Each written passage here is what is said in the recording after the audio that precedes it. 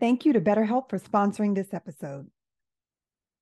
Listen, you've heard my hashtag different, better, more. What will you do differently, better, or more of in 2023? Some of you have already committed to healing from grief by working with me and my non-clinical approach to grief recovery and support. But for those of you who want to round out your healing with a clinical approach, there's BetterHelp and their network of over 25,000 licensed therapists. BetterHelp is the world's largest therapy service, and it's 100% online.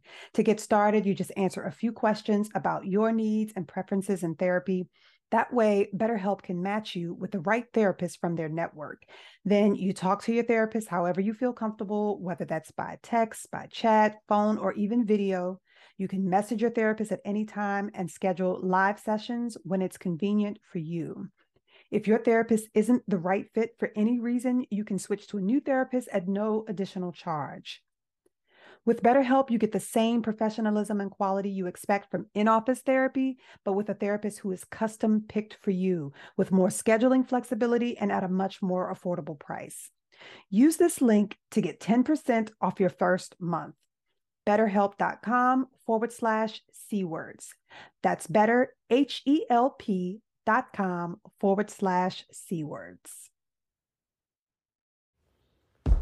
Ooh, those effing C words. Change and confidence, child. 2 words that are so scary they may as well be curse words. Let's talk about it. On this podcast, we'll share our stories about hardship and starting over, making professional pivots, ending relationships and friendships, and having the confidence to navigate change. I'm Marcia Cork, the Change Coach, and this is Ooh, Those Effing C Words. MCs, we are back together again. How's everybody doing? Are we ready to jump into this work week? I guess I'm as ready as I'm going to be. Actually, I'm feeling pretty restored right now after an amazing spa experience this weekend with a couple of friends. I'm sure I've mentioned from time to time I'm in the DMV area. That's DC, Maryland, and Virginia.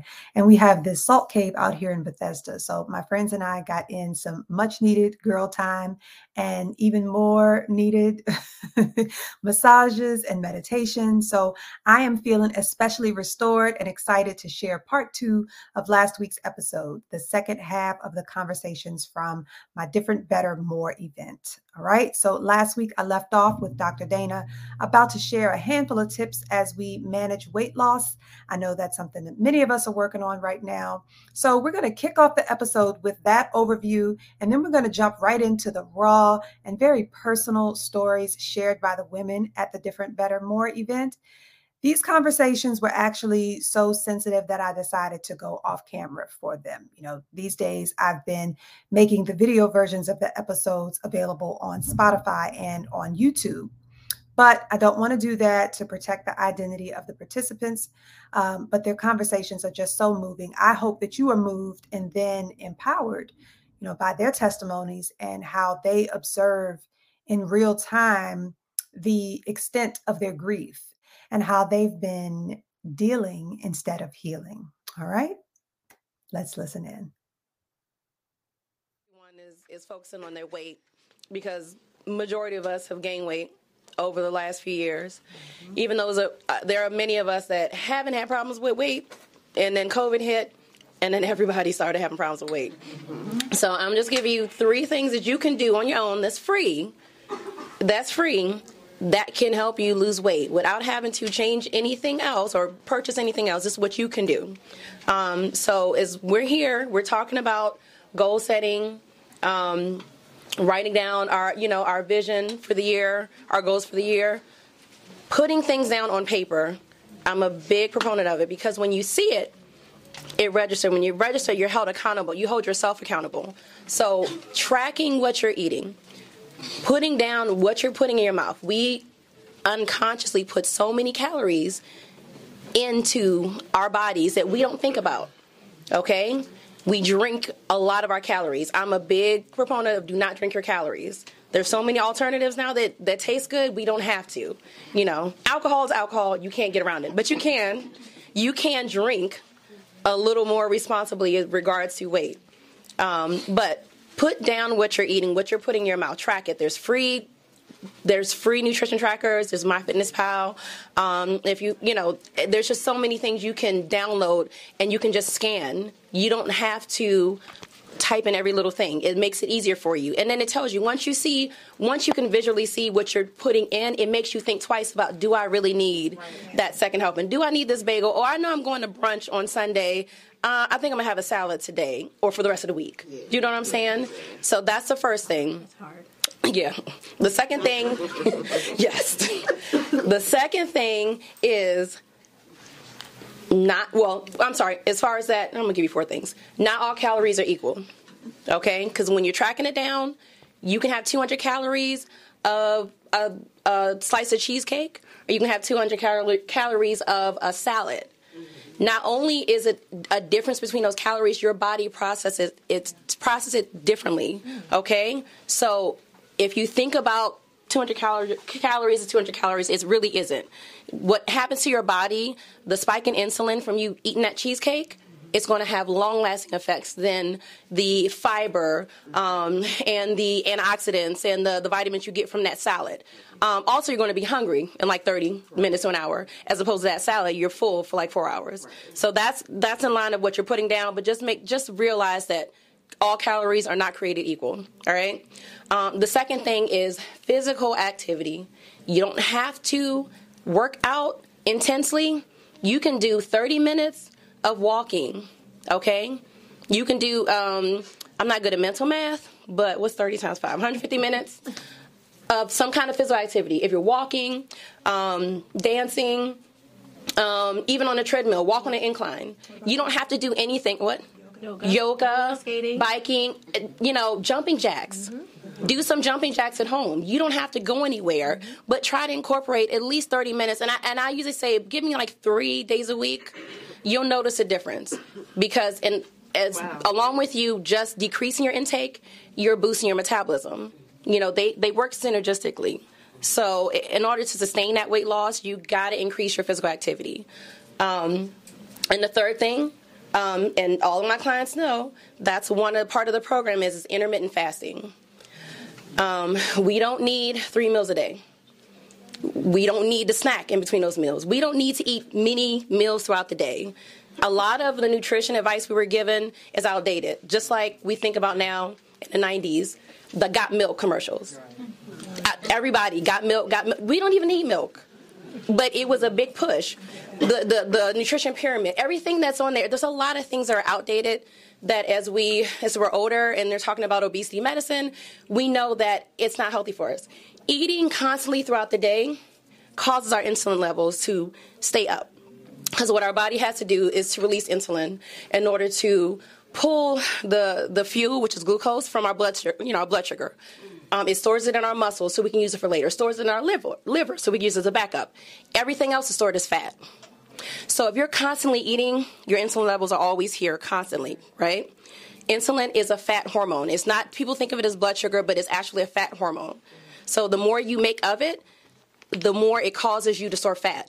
And the more you produce of it, the more your body gets resistant to it. So even if you're not diabetic, you'll start to have, it's not a resistance, but you'll start to overwork your pancreas, all right? But so intermittent fasting is giving you a long period of time where you're not taking in any calories, where your body's resting and you're not producing insulin. If you can just do just a simple one, which would be a 16 fast, 8-hour window of eating. Mm-hmm. You can pick 8 hours. You can pick your 8 hours. I usually say pick 11 to 7 or a 12 to 8. You won't even notice it. You can have, coffee as long as it's not sweetened. You can have unsweet green tea. You can have water. You can sip on liquids until 11 o'clock. Everybody can make it. We don't need breakfast. But just doing that will cut your calorie intake, about 20%. And remember, you need to in order to lose a pound, it's 3,500 calories per pound. So think about 500 calories less per day is 1 pound a week. So give yourself that time. Don't eat breakfast. Just sip on your liquid, whatever your favorite thing, as long as it's not cappuccino. You know what I'm saying? You can still have that.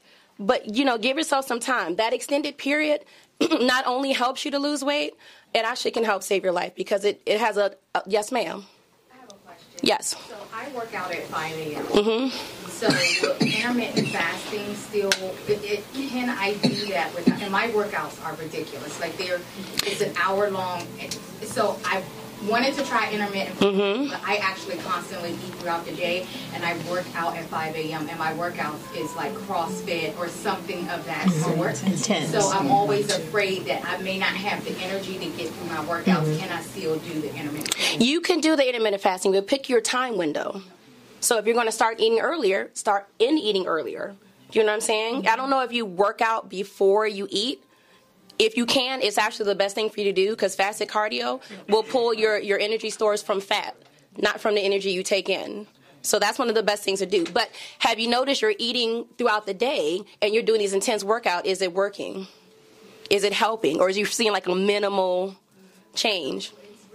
My body fat melts off. Good. But yeah, it works for me, but intermittent fasting is something that a lot of people have been gearing towards and recommending, and it's just something that I've never done. However, it's something that I would like to incorporate. I just want to make sure that, I'm not passing out.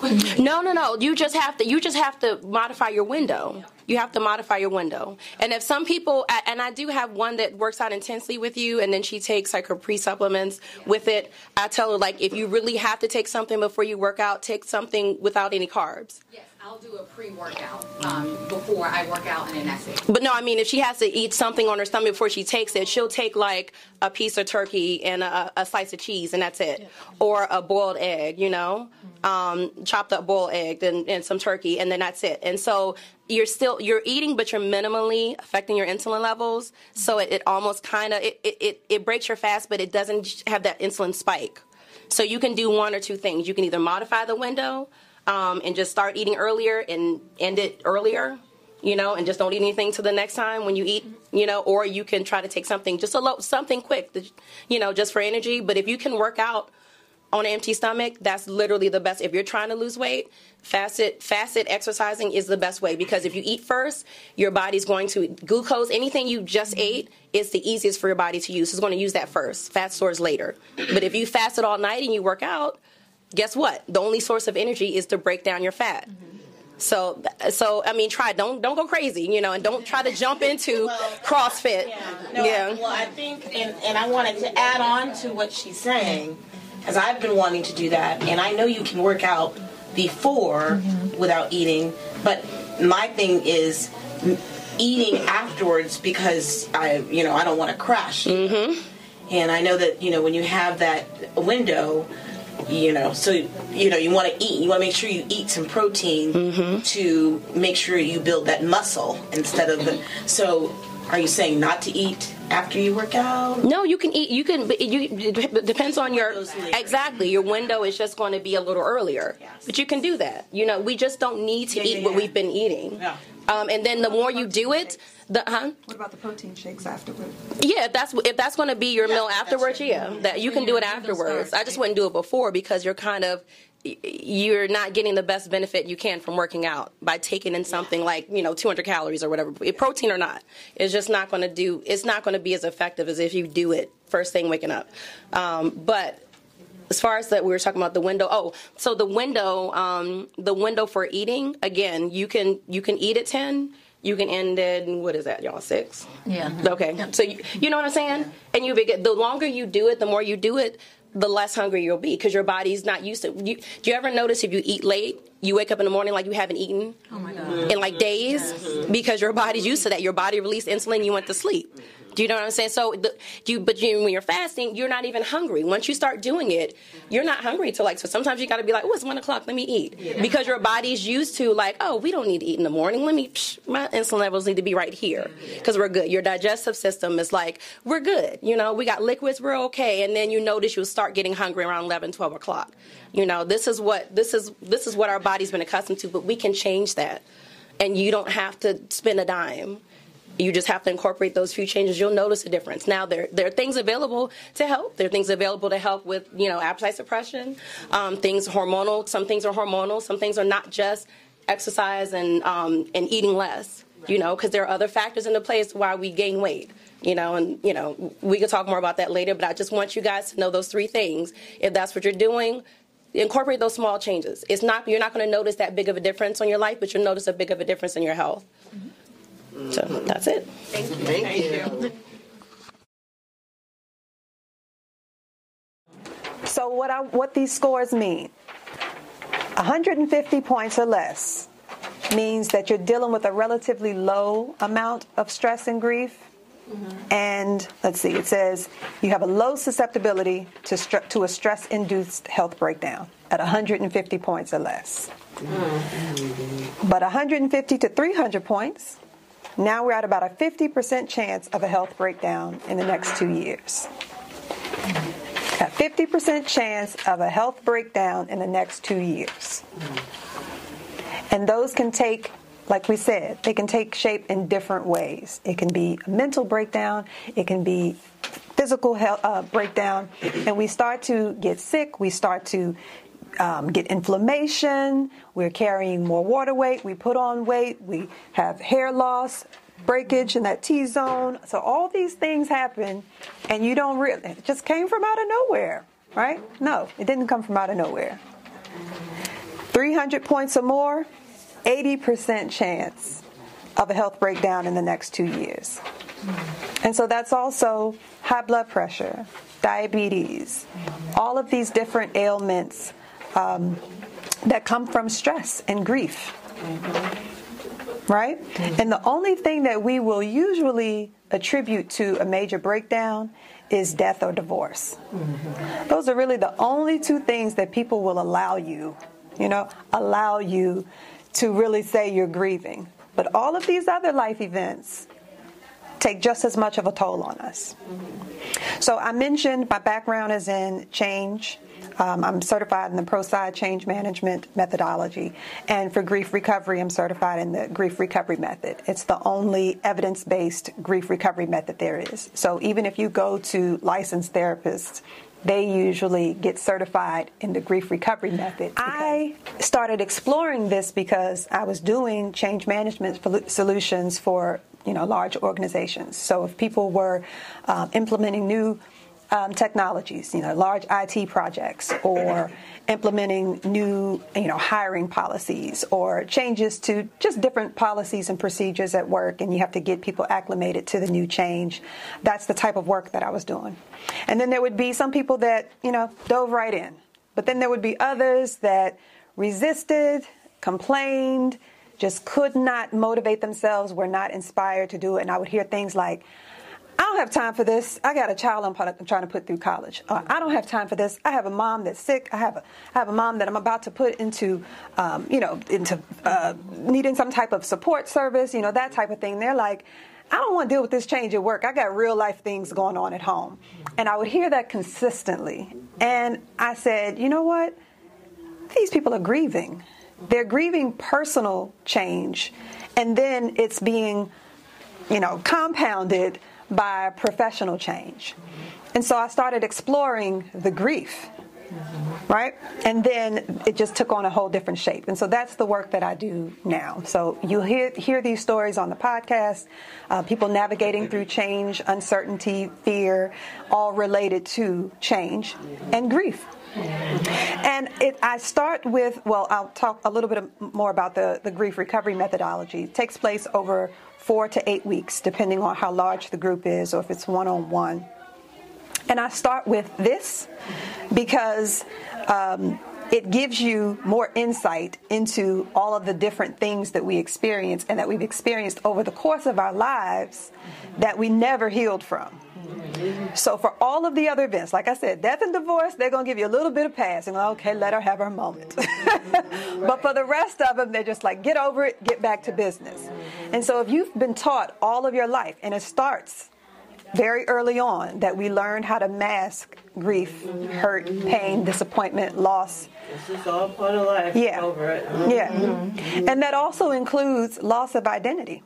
So I want to say that you also grieve loss of identity, and it's because you start masking these feelings, you start pretending you're okay, and then you take on a new identity. So you are grieving who you really are. and that you won't allow yourself to be your authentic self because people don't want to hear it. Right? So let's talk about some of I mentioned the STIRBs in the other room. And so that's an acronym, short-term energy relieving behaviors. So they're things that we do to cope, but not to heal. And then we're going to also talk about some of the myths that start very early on with regard to coping. Okay, so the short-term energy relieving behaviors, like I said, they can be things like overeating, it can be alcohol abuse, it can be substance abuse, but it can also be things like being a shopaholic, being a workaholic, being the person that always keeps busy with some type of activity.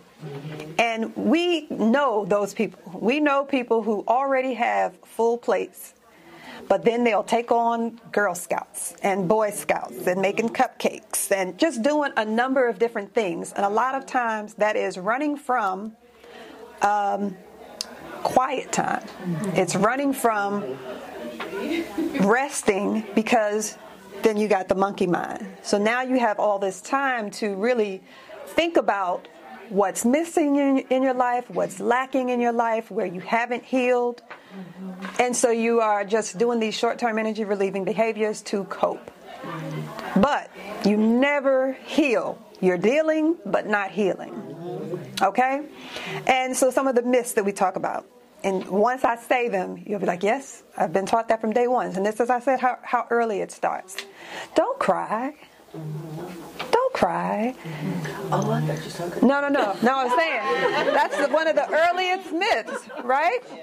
You are, as a child, saddened by the loss of a pet, saddened by the loss of a best friend, moving away, changing schools. Starts very early on. And don't cry.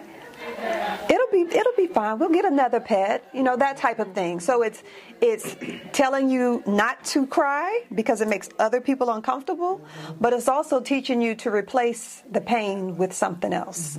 And that's where those short-term energy releasing behaviors typically start, by trying to replace that pain, replace that loss. What are some other things, before I share with them, what are some things that people have said to you if they see you hurting, if they see you on the verge of tears? How do they try to prevent those tears or that pain? Like people saying something funny, saying something, Yeah, so that's distraction. making a joke out of it. Yeah. Or sometimes people will just say, "Get over it." Yeah. Yep. And it's like to me that is so rude. Yes. Because it's like, well, okay, it might take me 5 minutes, it might take her 5 days. But it's not fair to kind of put a time limit, especially when you're talking about grief. Yeah. It's like, oh, well, your dad died like 5 years ago. You still crying? It's like, well, yeah. Yeah, I am. Because I haven't adequately grieved. Exactly. Yeah, I haven't been allowed to adequately Exactly. grieve. Okay, so I'm glad you say that, because that's another one of the myths. Give it time. I can't let you understand. Give it time. That sets me on fire. Yeah. When people will, it'll be, as time goes by, it's like, no, well, Yeah. maybe for you because you didn't, maybe you weren't close to that person. Right. It's like it might take me a lifetime, and as I'm going through it, I need for you to shut your mouth and let me do it how I do it. Yeah. I think that we miss the fact that we grieve differently. Yes. And the amount of time it may take me, and it may take you, and going back to, you don't know what the relationship was with the person that you're with. And I think we miss it, and sometimes we project how we feel or how we deal with things on others, and have the expectation for them to move forward. Yeah. Yeah. And so that's why, if you recall in the other room, I said, when it comes to these, I share this worksheet so that you can see how many of these life events we experience on a day-to-day basis, on a year-to-year basis. How we all experience these things, but nobody adequately grieves. So if nobody adequately grieves, then the only recommendations they can give you are the wrong recommendations that they've been practicing themselves. So this is what we're taught. Yes. And we're taught, like I said, very early on. So if we learn very early on that we aren't supposed to cry when we see our parents argue, or we see dad leave, move out, never return, and you're supposed to go back to school the next day and act like everything is fine. Oh, don't cry. I'll take you out to somewhere special this weekend. So if you're taught not to cry, to push on, to smile when you get back to school the next day, very early on, you continue to carry it with you. And not only do you carry it with you, but sometimes you teach those same unhealthy coping mechanisms to other people. And so the values that are on this worksheet, I said, they're helpful for showing you your totals, but not so much for assigning value to which is more of a priority or which one has more impact on a person than another. I don't want you to look at it that way. Because if one person experiences a foreclosure and the other person experiences a death, so the person that experienced that foreclosure, and I'm not pointing to y'all because I don't know your events, but if a person experiences a foreclosure and they lose their home, you're not going to tell them that foreclosure doesn't hurt as much as your death does, right? Exactly. So that's what I mean. So I don't want to diminish anyone's grief. So the values are only to show you just how impactful they are. But when it comes to navigating your own grief, losing your car, getting thrown out of your home, like I've heard people share how that felt like a death. That they had been living in this home, renting for 20-something years, and then had to move. Yeah. And they had to move because the owners were selling the home. Well, that's the home that they've been in for 2 decades, raised their children in, and had to give it up with very little notice. Right? So those types of things, they carry such weight on us, and they do really impact us. All right? Go ahead. Sherry, it's kind of a personal story, but talking about grief, there are so many layers to grief, and it's just a transparent story. With my son, 25, he was involved in a domestic situation with a young lady, and it caused him to go to jail. So first I had to process he's my son, then all of the things that you think about that could happen, does happen in jail or whatever. So I'm thinking of his well-being. Yeah. So then I'm a woman that I'm thinking about, you've not seen any of this, so why are you in a situation? So I'm thinking about her and the impact on her life. And I had a person, and it's like, we got to let our adult children just, you got to let them they're going to make their mistakes. Yes, intellectually I understand that, but I'm processing all of these other things that are related to where he is. Now what am I going to do? Am I going to do something? Is this going to be hard? So much. Yeah. But you're trying to tell me, let him just, he got to deal with what he got to deal with. You can't speak into, there's so many things that go along with it all at the same time. Absolutely. And right on the cuff of the holidays. Yep. Yeah, it was just really difficult, but people insert themselves without knowing the full story. Yeah. Some people just don't know what to say, though. Yeah. Right. I think silence speaks It's volumes. okay. I think sometimes it's hard to know what to say for somebody who's grieving, who's dealing with something like that. Yes, we have to allow our children to make mistakes. However, we pray and hope that they do not make a life-altering mistake that ends up, or dealing with this wrong person, whatever it is, something that changes their life forever in a negative way. So sometimes we just have to be quiet and listen and let people just kind of vent. Yes. Sometimes I feel like for us, we have to hold ourselves accountable for the space that we share certain things in. Because everybody's not equipped to be able to receive and to be able to process that and be the thing that you might need at that time. Yeah. But then you internalize and you're not sharing, and then the depression settled in because you don't want to have to tell. I mean, this is a close girlfriend, knows him, but you don't want to have to tell that something happened. So now you're holding. Because you're afraid of the response, the response. or lack of response, lack of compassion that you're going to get. And I'm glad you used that word intellectualize, because that's precisely the word that the grief recovery method uses. Is that we start off with carrying this emotion that we need to, release. We need to begin to grieve, and we're quickly told to intellectualize it. And then that's when you stop speaking.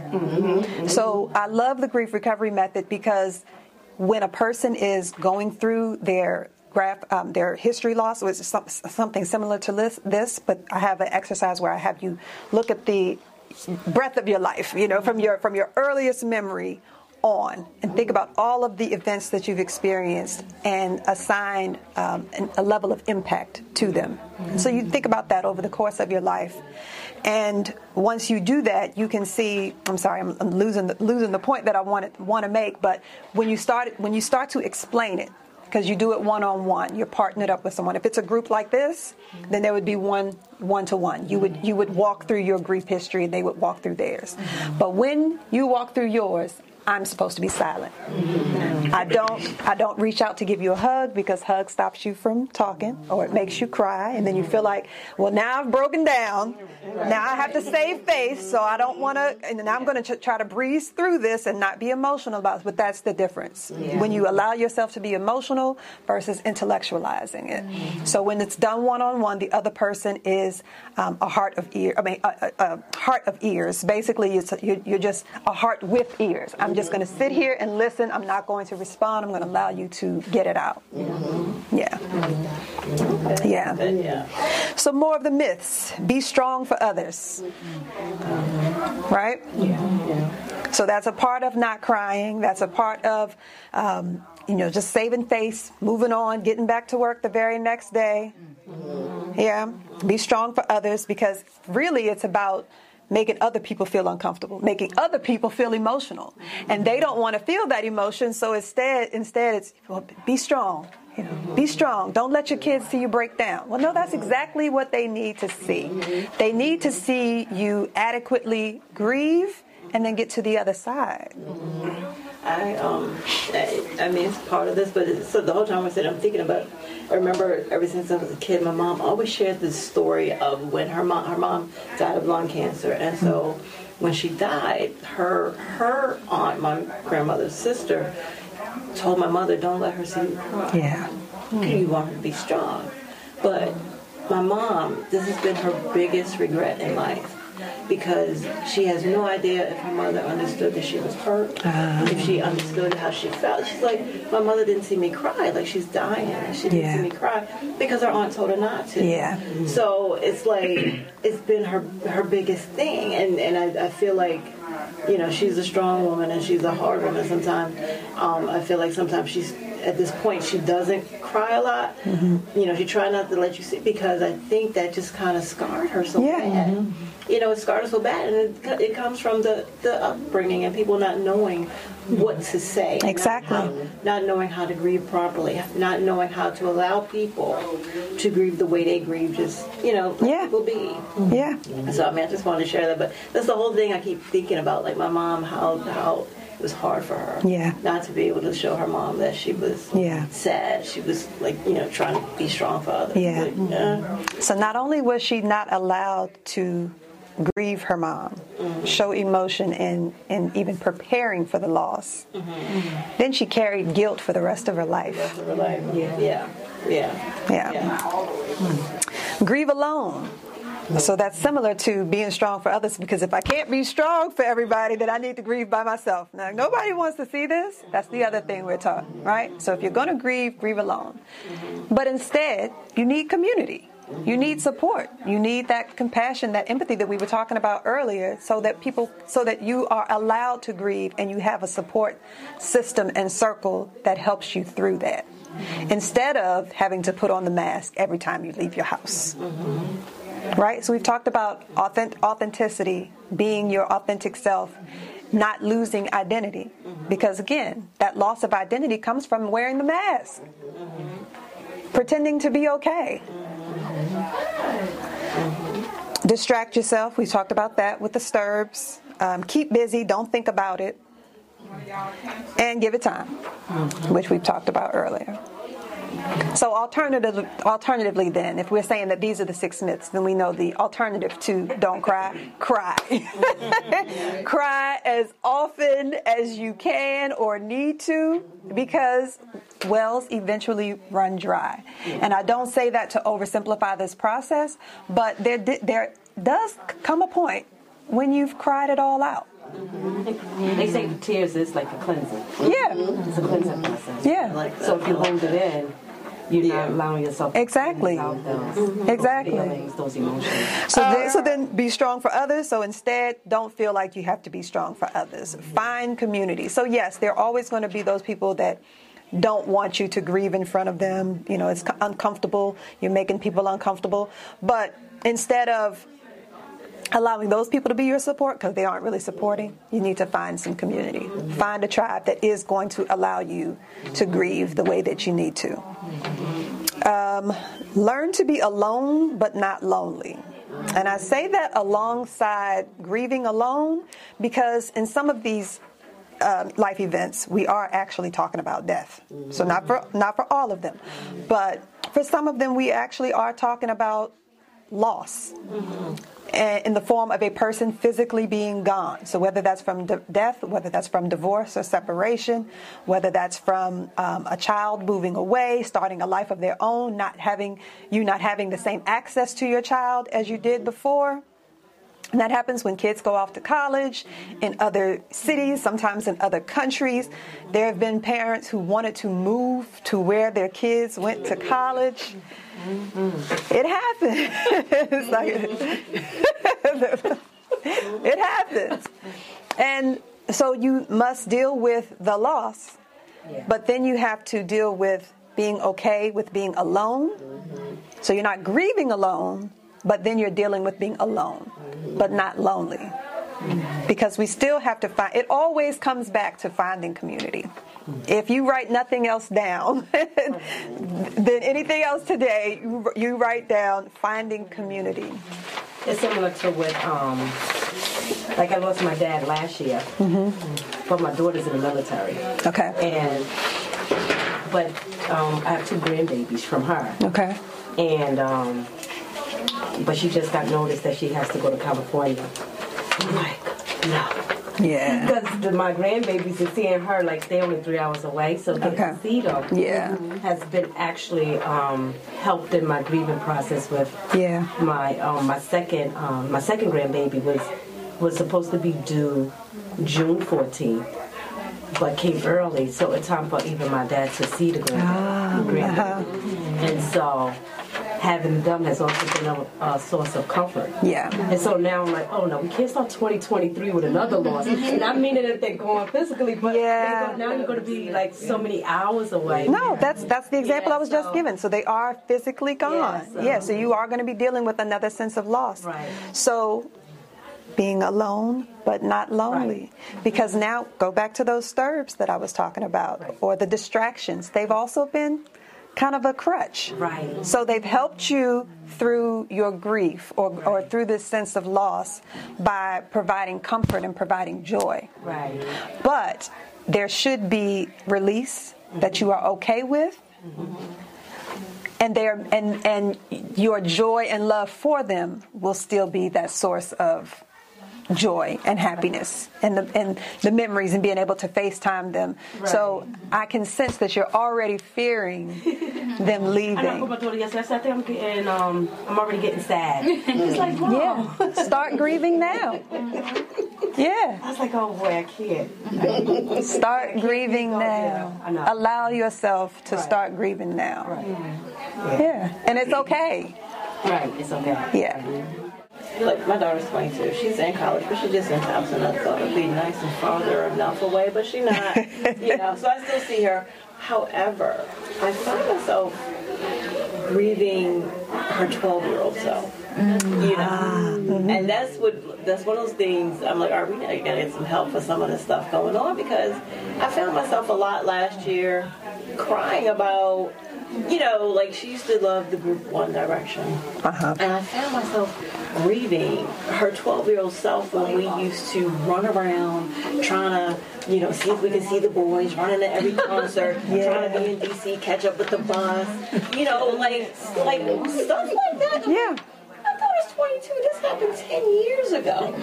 Why are you crying about that? You know what I mean? Yeah. But it's like things that, life events, that you take as life events, but you know, with your list, you don't realize that there's some form of loss, there's some form of things that you know, you're thinking, well, life goes on, but you know, you're missing those, and I haven't found anything to replace them. Yeah. I haven't found anything. But you don't want to replace them. I haven't coped with it. Exactly. Because like I said, you know, said earlier, my daughter's clingy.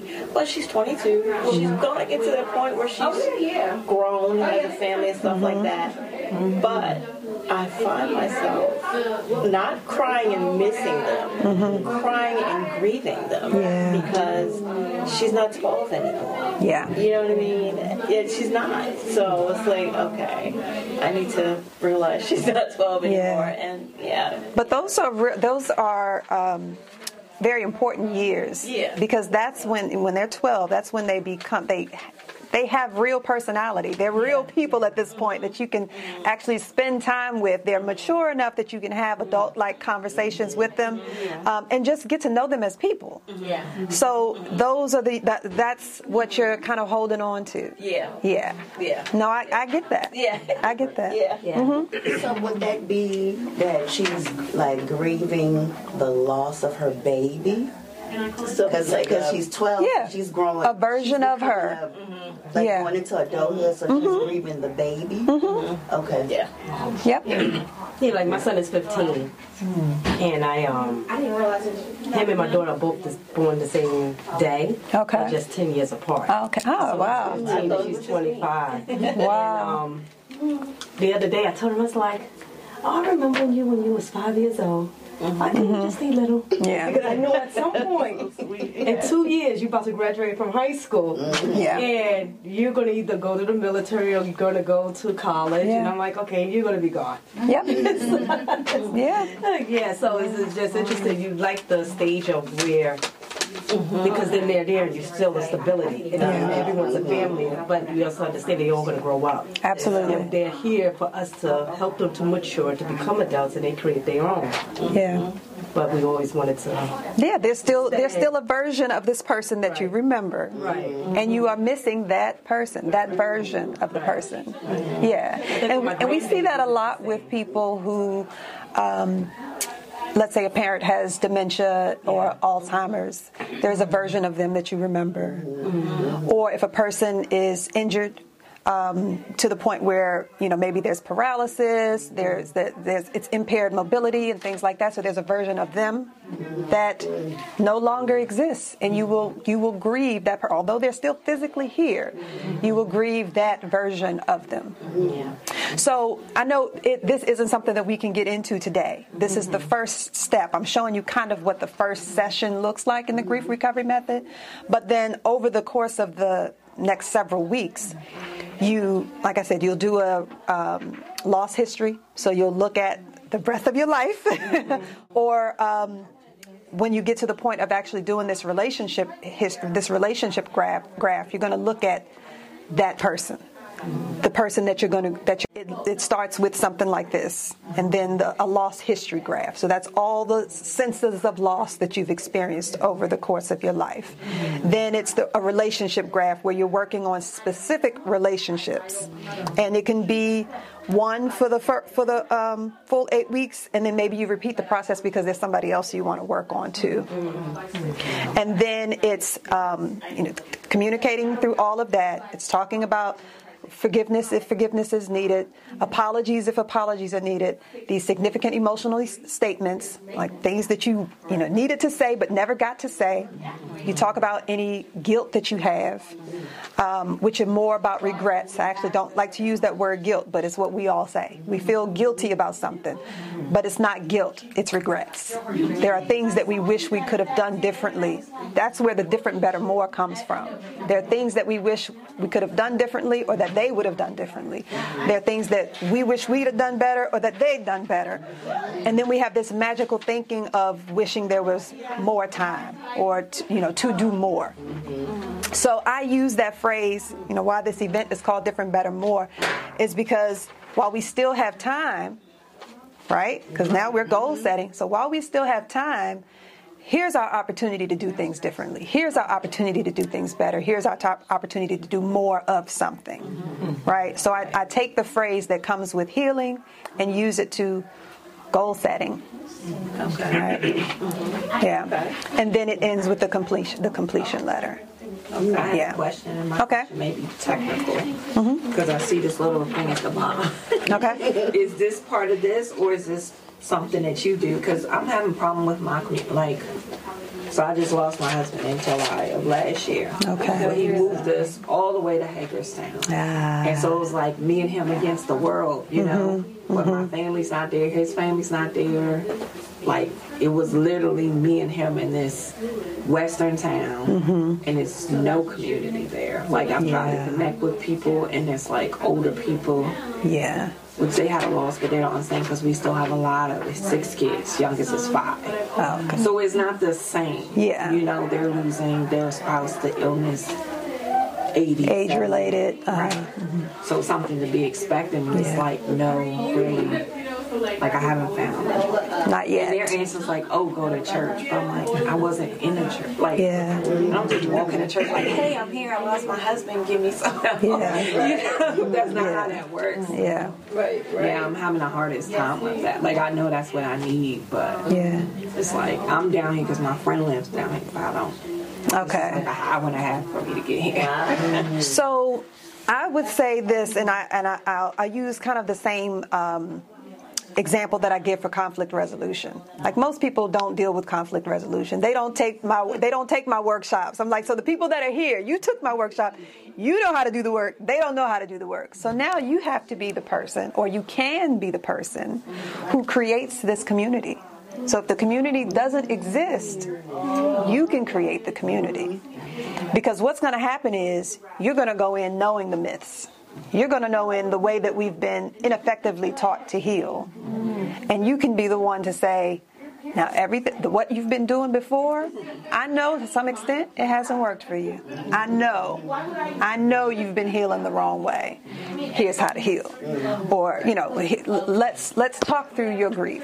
You know what I mean? So you can create a safe space for them that probably hasn't existed for them in all these years. They could actually be in a scenario where, since so many people have experienced loss, I'm supposed to be fine. I'm supposed to be fine because you were fine. I'm supposed to be fine because you were fine. Like, they've all experienced loss. And so to them, your loss is no greater than mine. Right? But all of our loss is great, and we probably could be a lot more supportive if we allowed each other to talk through it. So maybe you are the bud, the nucleus of that community. Yeah. So you were asking, one of you was asking about the information at the bottom of the page? Oh, I just said something about that. Okay. So the information at the bottom of the page, that's my Slack community, and it's free. I'll have weekly sessions. So we'll do once a week, and then I have every 2 weeks or so is like a lunch, chat, and chew.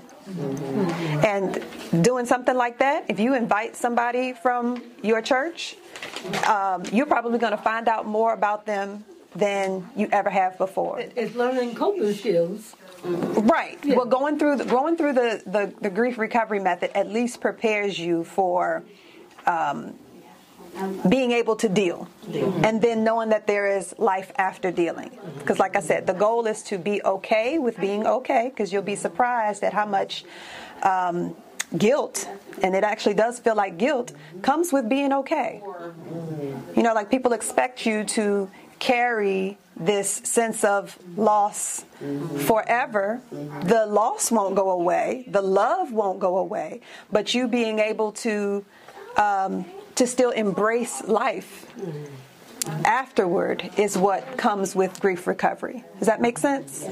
Yeah. It's placing it in a different part of you, but it's always. But not compartmentalizing. Because compartmentalizing is still put a box on it, put a lid on it, pretend it doesn't exist. So basically it's when you get to the point, because for all of these events, some of them you can tell you won't get teary-eyed, you won't get mad anymore, you won't get upset because you've healed from that. Right. Yeah. And sometimes it doesn't require any support to help you heal. But then there are others. Right. When someone asks about that event and you exactly. So those are the ones that you work on. Yeah. Yeah. Okay? All right. Thank you. Well, I would love to continue these conversations. I have at least the Slack channel information there. I just realized I didn't put any other contact information. And that's going to do it for this week. I would love to hear your feedback on this episode and the stories shared here.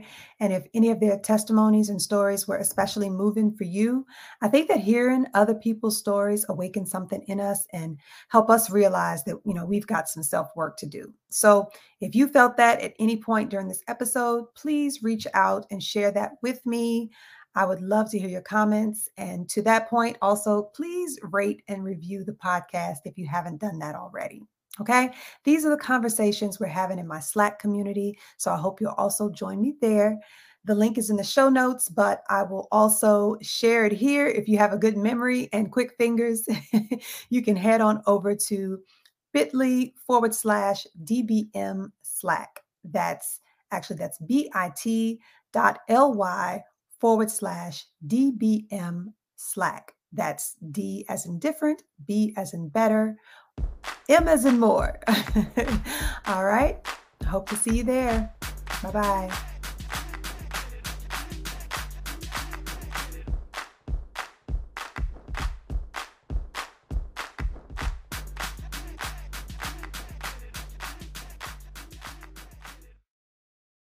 Ooh, Those Effin' C Words is an independently produced podcast produced and edited by yours truly, Marcia Cork, and made possible with support from listeners like you. To support the podcast, go to anchor.fm/Those Effin' C Words/support, or click the link in the show description. If you've made a commitment to self-care in 2023, join my free #DifferentBetterMore challenge on Slack. Come for the accountability, stay for the community. Download the Slack app now and click the link in the show description to join. Thank you to BetterHelp for sponsoring this episode. Listen, you've heard my #DifferentBetterMore. What will you do differently, better, or more of in 2023? Some of you have already committed to healing from grief by working with me and my non-clinical approach to grief recovery and support. But for those of you who want to round out your healing with a clinical approach, there's BetterHelp and their network of over 25,000 licensed therapists. BetterHelp is the world's largest therapy service, and it's 100% online. To get started, you just answer a few questions about your needs and preferences in therapy. That way, BetterHelp can match you with the right therapist from their network. Then you talk to your therapist however you feel comfortable, whether that's by text, by chat, phone, or even video.